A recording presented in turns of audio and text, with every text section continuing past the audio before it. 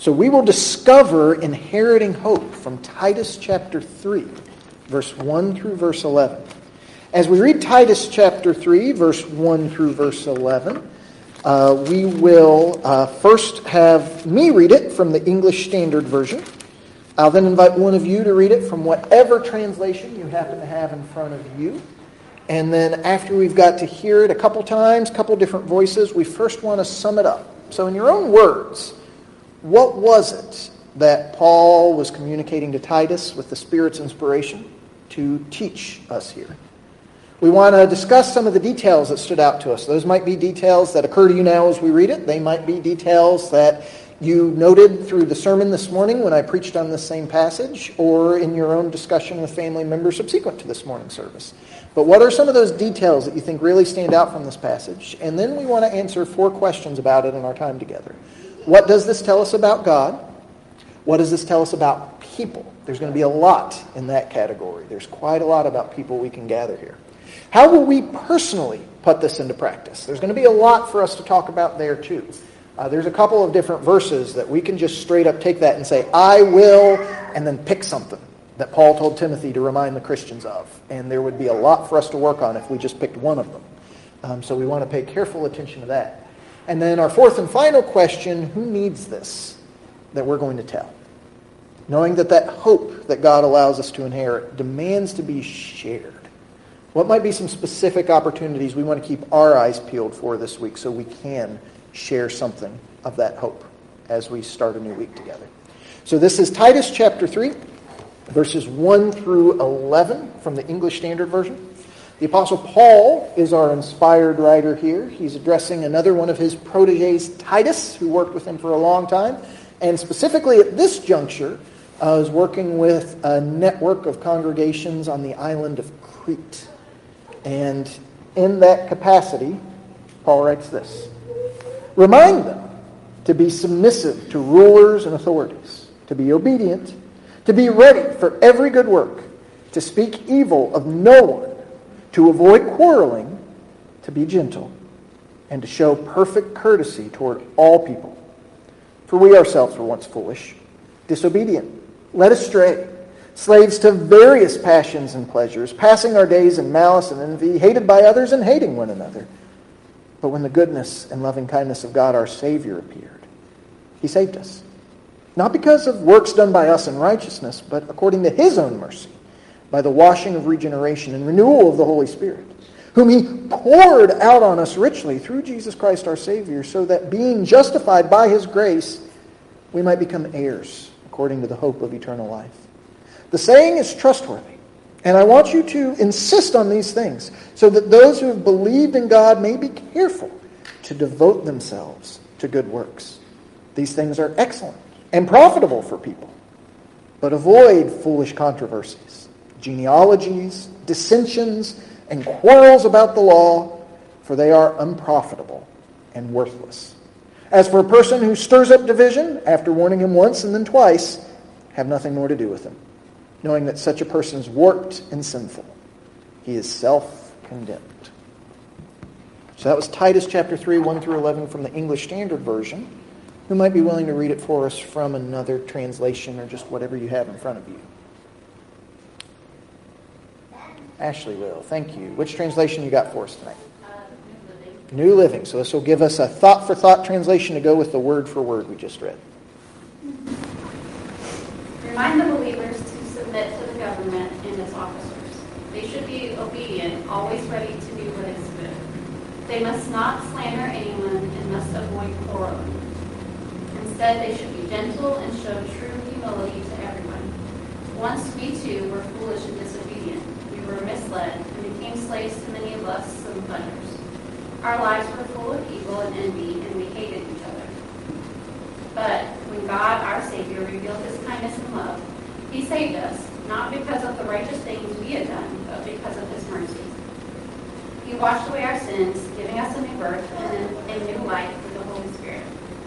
He generously poured out the Spirit upon us through Jesus Christ our Savior. Because of His grace, He made us right in His sight and gave us confidence that we will inherit eternal life. This is a trustworthy saying, and I want you to insist on these teachings so that all who trust in God will devote themselves to doing good. These teachings are good and beneficial for everyone. Do not get involved in foolish discussions about spiritual pedigrees or in quarrels and fights about obedience to Jewish laws. These things are useless and a waste of time. If people are causing divisions among you, give a first and second warning. After that, have nothing more to do with them. For people like that have turned away from the truth, and their own sins condemn them. Thank you very much. So there's a couple different translations and a couple different voices of Titus chapter 3, 1 through 11. In your own words, how would you sum this up? What is the Spirit imparting to Paul to impart to Titus as he ministers among these Cretan Christians?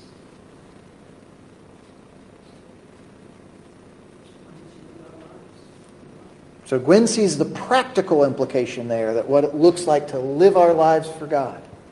What else would we add to that summation? John? I'm reminded of 1 Peter 2:9 when I read this. God talks about us being a chosen generation, a royal priesthood, a holy nation, and created to do good works for God. So do it. So we see consistency not only in this passage, but across Scripture. That part of God's purpose for us is to do good. And specifically, it is good for us to do good. That's what we're meant for. It's what we're created for. Anything else that we would add in summation that stands out to us, Jay? Grace. Grace. And the role of that in all of it, right? That's the reason. Yeah. If Paul, or God doesn't leave us without knowing the reason why. He gives us and tells us about what Christ has done for us. Yes. And we should be renewed. Be renewed when we look like what Paul's described. Beautiful addition, Jay. I'm so glad you brought out that point. Ray? Having defined what is good and bad, remember what is good and reject what is bad. Yes. So recognize that there are things in the world. Recognize that there are things among Christians that aren't what God and His grace have offered to us. So that needs to be rejected. And we need to follow what's good. Nick, did you have something too? Yeah, he's really telling us how we should relate to one another and even how we should look to the world, as you pointed out today, and also just giving us instructions on how to be unified. Yeah. Right? That we've got to pay attention to what may be causing divisions or who may be causing divisions. Yes. Great addition. So let's unpack this and let's talk about a few details. So one or two things that I'll give us to start. The word hope appears here. And that's a very important word. But it's important that we define what biblical hope means. And the word there is not hope the way we use it. Like, well, I hope it doesn't rain tomorrow. Where we may or may not have even looked at the forecast. We don't really know what's going on. It's just sort of well, this would be nice. That's not what the Bible means when the Bible says hope. You know, biblical hope, and NLT actually rendered it this way, so it was interesting that Ashley read from that translation, actually refers to it as this confident expectation. That's what the Greek means. It's not wishful thinking. It is having assurance, having strong confidence that this is something. So when we are told here about this hope of eternal life that Jesus makes us heirs of, that He allows us to inherit, that's part of it. When He says hope of eternal life, it's not like, well, maybe I'll make it to heaven when I die. It's not what He's talking about. Confident assurance. And that shows in the life that we live. When we recognize that I've got hope, I am confident in where my life is headed. That it empowers and emboldens me to live that kind of changed life, which was a crucial part of the point that Paul was bringing across here. The other part being what I brought out in the sermon this morning as it relates to eternal life, which for us usually just means life that goes on forever, which is a part of it. But that doesn't capture all of it. Eternal by its very nature refers to God, because He's the only one that is eternal. So for us to have been made by Jesus heirs of the hope of eternal life, that means God is sharing His life with us.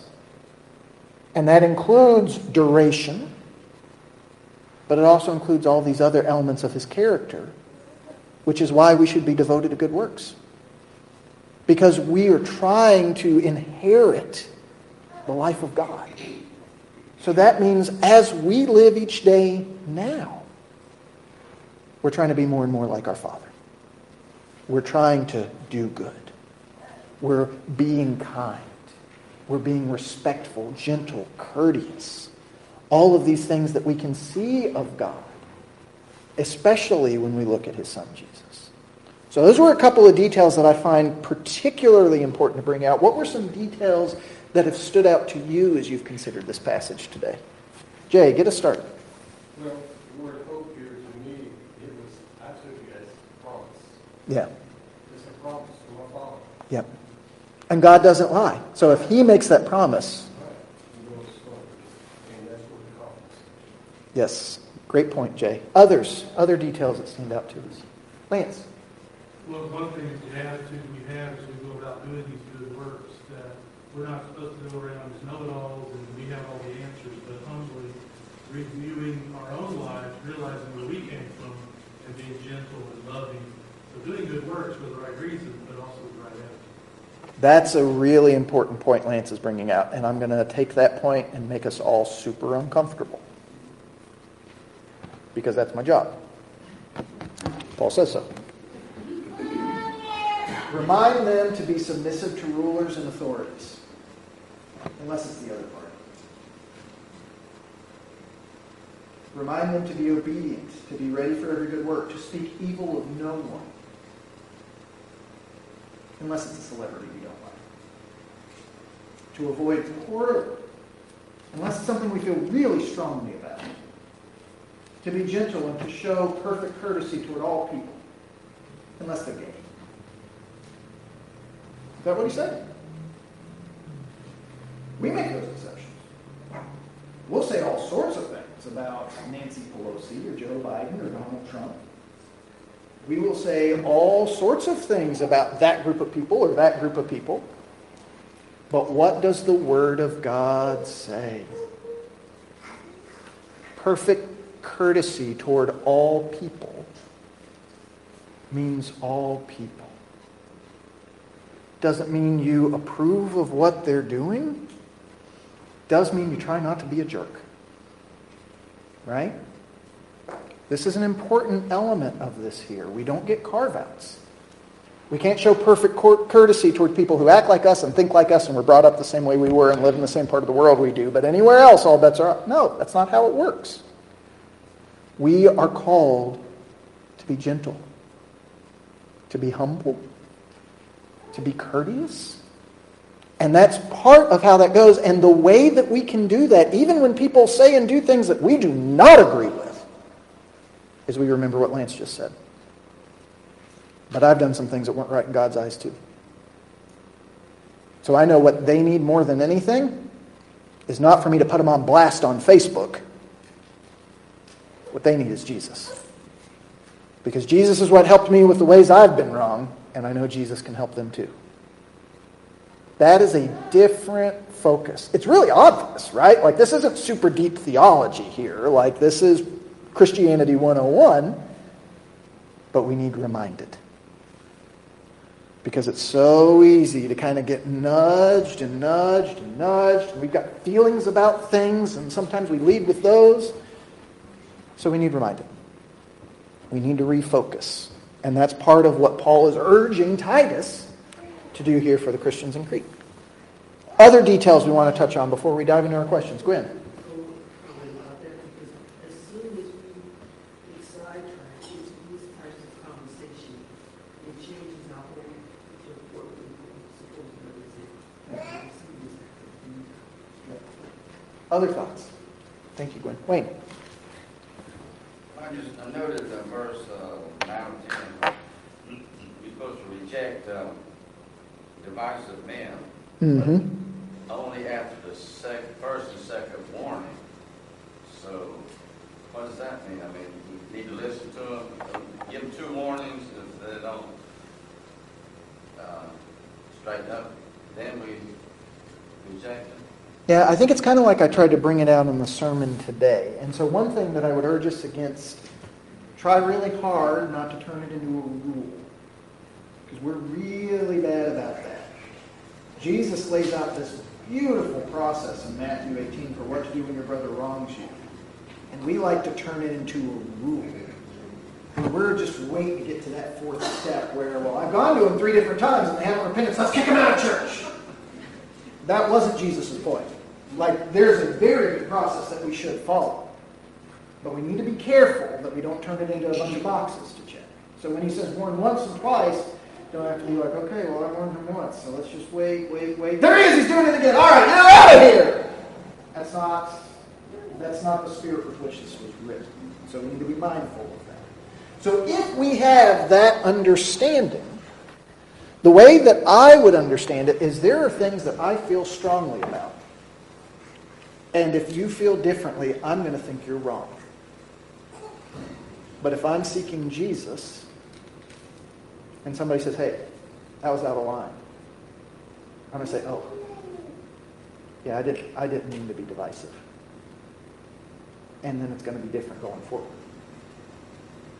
If you warn me, and then I do it again, that issue, another issue, and you warn me again, but then I keep doing it, odds are there's a bigger problem here.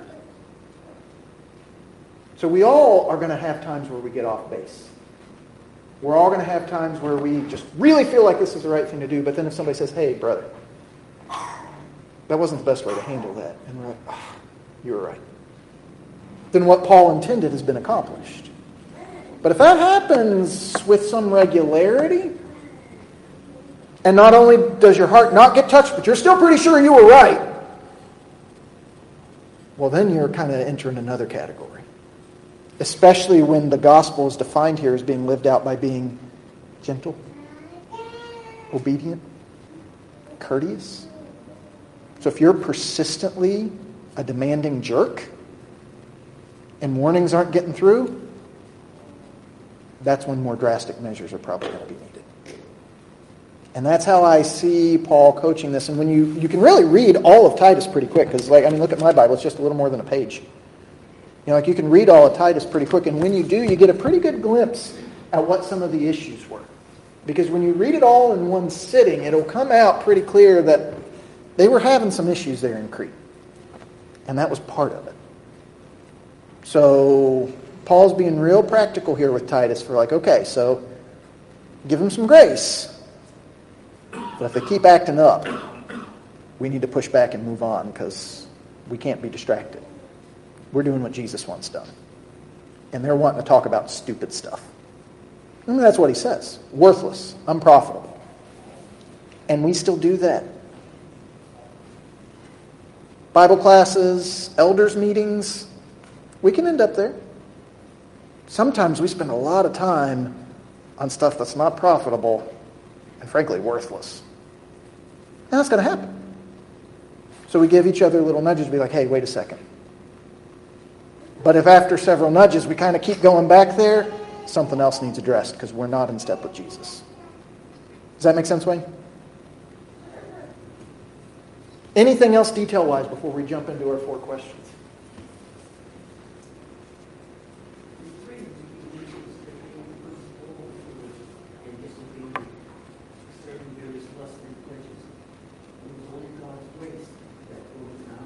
Yeah. Right. And that's a great glimpse at why the context matters, because that's why the warn them once and twice matters. Because I've grown up in an environment where we want to just use verses 10 and 11. Or we want to just use Matthew 18. And there's this church over here that's doing that, so we're going to send them a letter telling them why they're wrong. But that's not what Paul's talking about here. So when we actually look at the context, Paul's saying, you've been wrong. You've been disobedient. And Jesus changed you. But if you've got somebody over here that says they're a brother, but they're just ginning up trouble all the time, gospel hasn't taken yet. They're not working with Jesus like they should be. So this needs more drastic measures to get this in line. So that context of how it is all rooted in who Jesus is and what he's done. And the more we grasp that, the humbler and gentler and more courteous, more submissive even, though that's a bad word in our culture. It was a bad word in their culture. But it's what Jesus did. So it's what we're called to do. Put others first. What do we learn about God from this passage?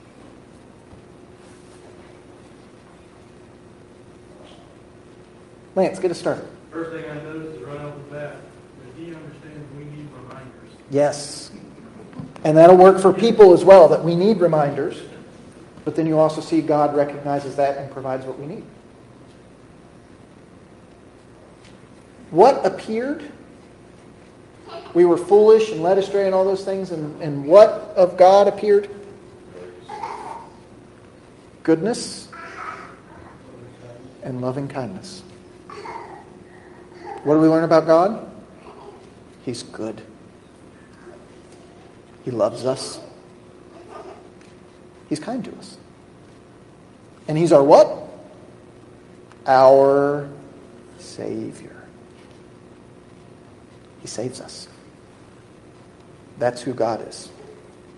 Even though we're foolish, led astray, disobedient, chasing what we want, what we think feels good, the way we think things should be, He's gracious. He's merciful. He loves us. He's kind to us. He saves us. Jesus being the embodiment of all of that. And then what two things, and we highlighted this in the sermon this morning, what two things does God provide to us as part of that transformation, as part of that grace? That's the second one. What's the first one? The washing of regeneration. God makes it so we can be clean. God makes it so we can get a fresh start. But a fresh start by its very nature means we don't keep doing what we were doing before. So what else does He give us later? The Spirit. Renewal of the Holy Spirit. And does He give us just a little bit of Spirit? Just a itty bitty bit of the Spirit? Poured out. By whom? Jesus, right? Jesus pours out the Spirit. So God not only gives us a fresh start, He gives everything we need and more for our lives to truly start to change. Pretty powerful stuff. Anything else about God before we move to people? He gives us that promise of eternal life with Him. Promise of eternal life with Him? Ray? God gave us more than two choices, two admonitions. Yeah. Anything else with God? Jay? I think one of the things he's saying there in verse 8 is that one of the reasons we're to do this is part of that family, we're supposed to be an example to each other. Mm-hmm. And encourage each other. Mm-hmm. So we all stay doing the good works, stay away from the things that don't happen. That's right. So we see the importance of preaching, of teaching, of being together as a church. We need reminders. And God wants to use us to furnish those admonitions, those encouragements to each other. To warn us when we need it. To maybe be a little harder with us when we're just not getting it and it seems like it's on purpose. What do we learn about people? There's a lot here. We need reminders. We got that one. What else do we learn about people? Vicki, get us started. I think that you said this morning about eternity. It's not the length of the eternity, it's how we are in that. Yeah. We want, God wants us to be, all of us to be like Him. Yes. So you see that recognition. And it goes all the way back to the beginning of Scripture. Jesus embodies it perfectly. God wants us to be like Him. That's our purpose. That's what we were created to be, and that's what Jesus has made possible. We can be heirs according to the hope of eternal life. The life that God has, He's going to share with us. Even though we've messed up so bad, we can share in the life of God because of Jesus. What else do we learn about people from these verses? Wayne? Plus, that after believing, we should continue to do good works. Sometimes we forget, don't do. That's right. Yep, we need those reminders. And specifically being reminded to do good works. You know, Gary recommended a book to me recently, and I really, really was blessed by reading. So it's by a research guy and a church growth guy named Stan Gramberg. I think may have been out of Abilene. But he was just looking at how there are a large number of churches of Christ across the nation that are closing. They are aging and they're closing. And he's done a whole lot of research. The book that he's published is called Empty Church. And it's a phenomenon you see in all different religious groups. But he specifically focused on our brotherhood. And he observed that a lot of churches have life cycles. Pretty much all churches have life cycles that resemble human life cycles. Right? So an individual congregation will typically live about as long as a human being will live. And over time, it'll start to experience decline. Unless things are done to revision, reinvigorate, and extend the lifespan. One of the things that he observed is when churches are starting to reach that tipping point where they're now moving towards this, is their focus becomes all about taking care of themselves.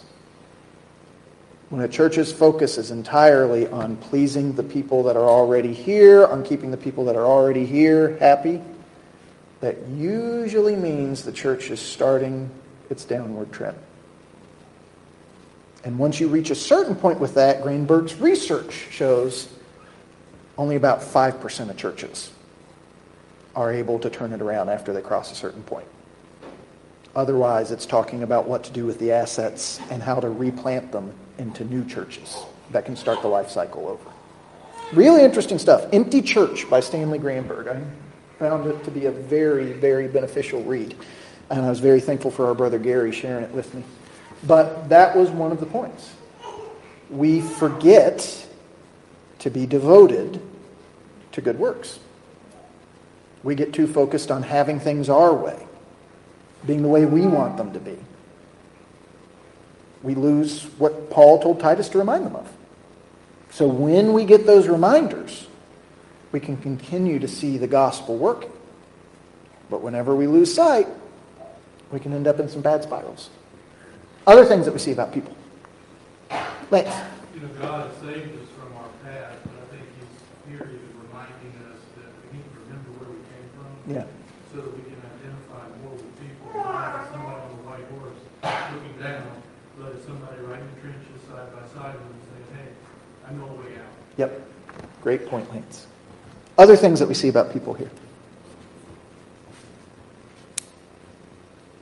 Sometimes we talk about stupid stuff. We do. Even in church.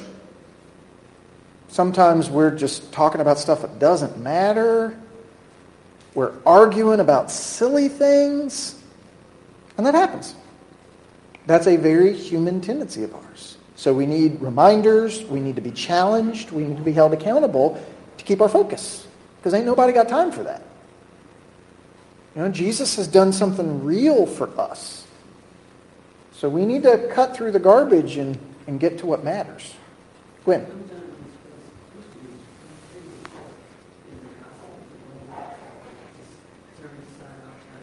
Yeah. That's right. So part of how the gospel shows is by us not being like everybody else. And if we look like everybody else, we just come here on Sundays. That's really not what the gospel was about. Jesus is trying to do something so much more for our lives. Incidentally, when we are doing those things that God has for us to do, what words were used to describe it there? If you take a look at verse 8, the end of verse 8, when we do what God wants us to do, what is it? Excellent. That's not it. That's not good. Excellent. And profitable. That means it was worth it. That means it paid back and then some.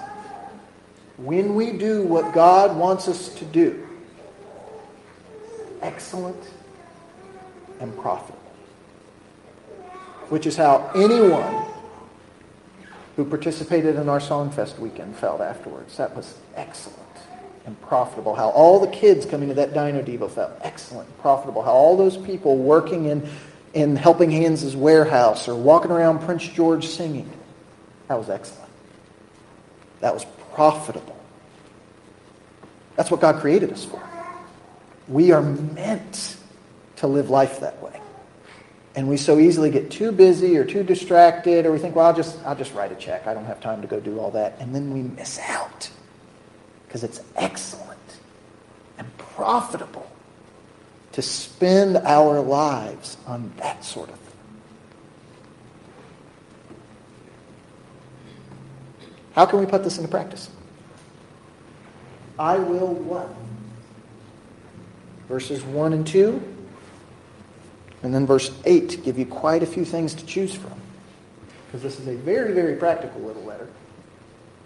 So I will what? What's speaking to you? What do you want to try to put into practice from what Paul writes here? Vicki, get us started. Devote myself to being good. I will devote myself to being good. Let's unpack that a little. What does devoting yourself to being good look like? Give Vicki some pointers. When she wakes up tomorrow morning and she is going to set out, I will devote myself to good works. What does that day look like? What do you think? Scripture is going to be a huge part of it. Good way I start my day, look in the mirror and say, I'm a child of God, to remind me who I am and what I need to be showing the world. Remember identity and relationship with God.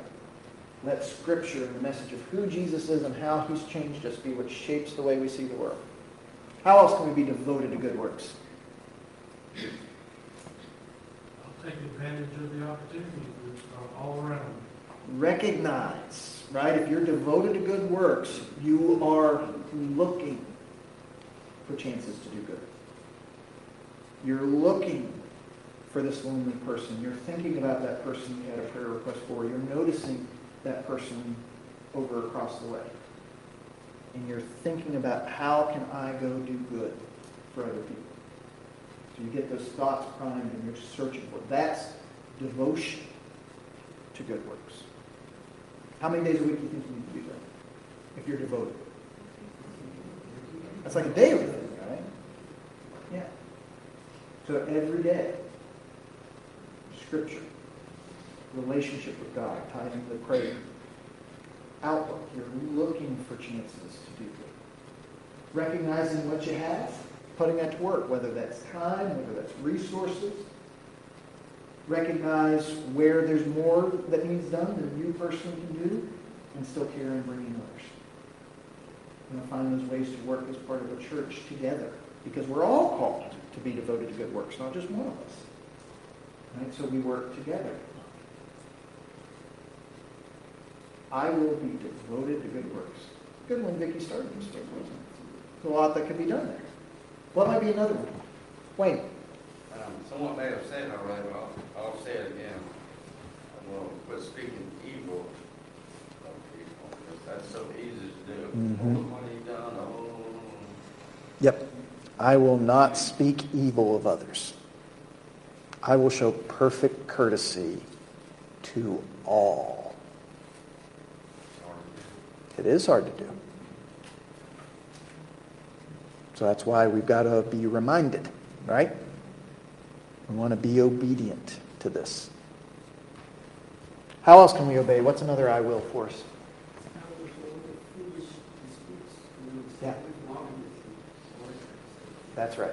So I've given a couple examples from church stuff. But really, that's just life. This is people, right? Work, family, people argue over silly stuff. I'm just going to avoid it. There's some things I'm just not going to engage with. That's an important reminder. And when other people are getting into it, nah, I'm not going to participate in that. Any other I wills for us?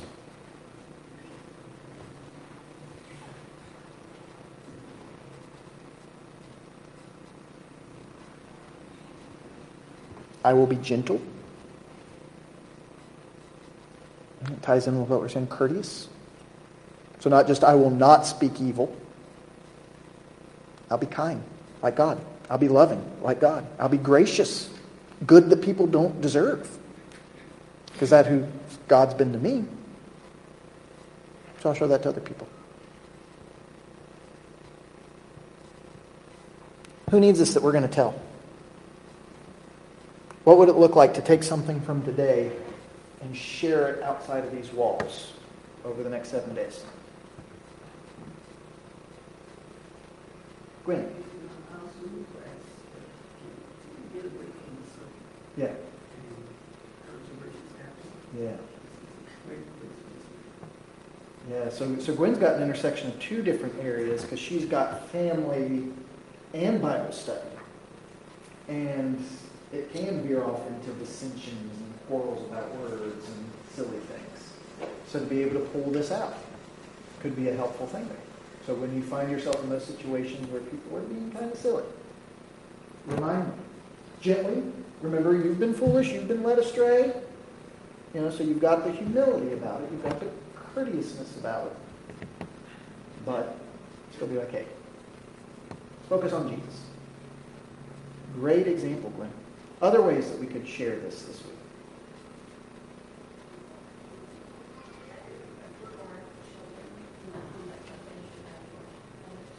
Yes. So as we are raising children, to mention this to them. Mention to them in the car tonight. Right? Ask them, what'd you study in Bible class? And they'll probably say, oh, I don't remember.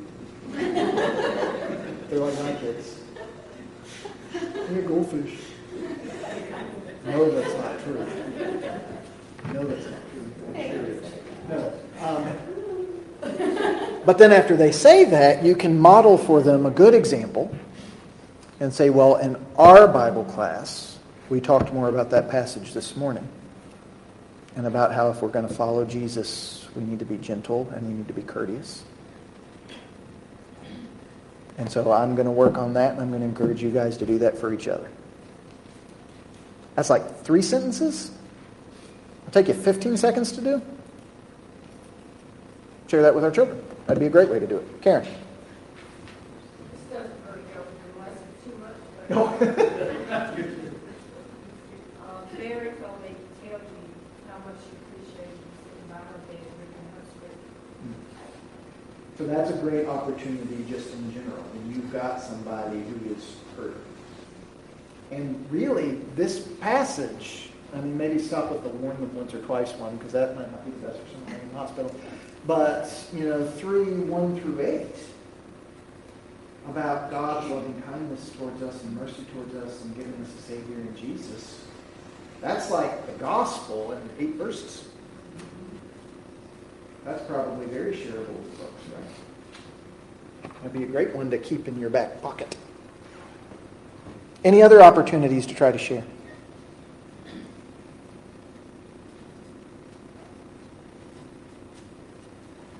Lance. I need to share with myself, especially when I'm driving and not talk badly about the other driver. Oh, share it with your fellow commuters. Share it with your fellow commuters.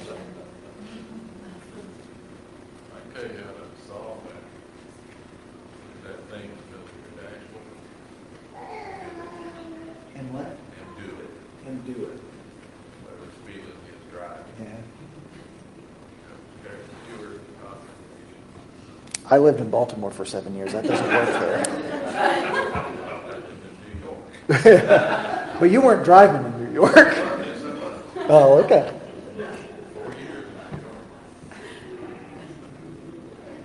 Ray, would you be so kind as to lead us in a closing prayer? Thank you, brother. Almighty Father, we again are grateful for the day you've given to us, Father, and as we realize it's the beginning of the new year, and we thank you that we've come thus far, and able to look past one, Father, and realize in their hits and misses, their strengths and weaknesses, but all, Father, we come through it because of you, because of Jesus, because of the love we have for one another. Tonight, Father, as we pause to listen for what Paul has written to Titus, and we always go back to that in those times of need. And Father, we thank you again that we have been reminded that you care for us, that you love us, Father, and it's not because of all the good that we have done, but because of your love towards us that we can flourish in this life. So we're grateful for the moment, we're grateful, Father, for one another. We thank you for the Christ. In his name we pray. Amen. Amen.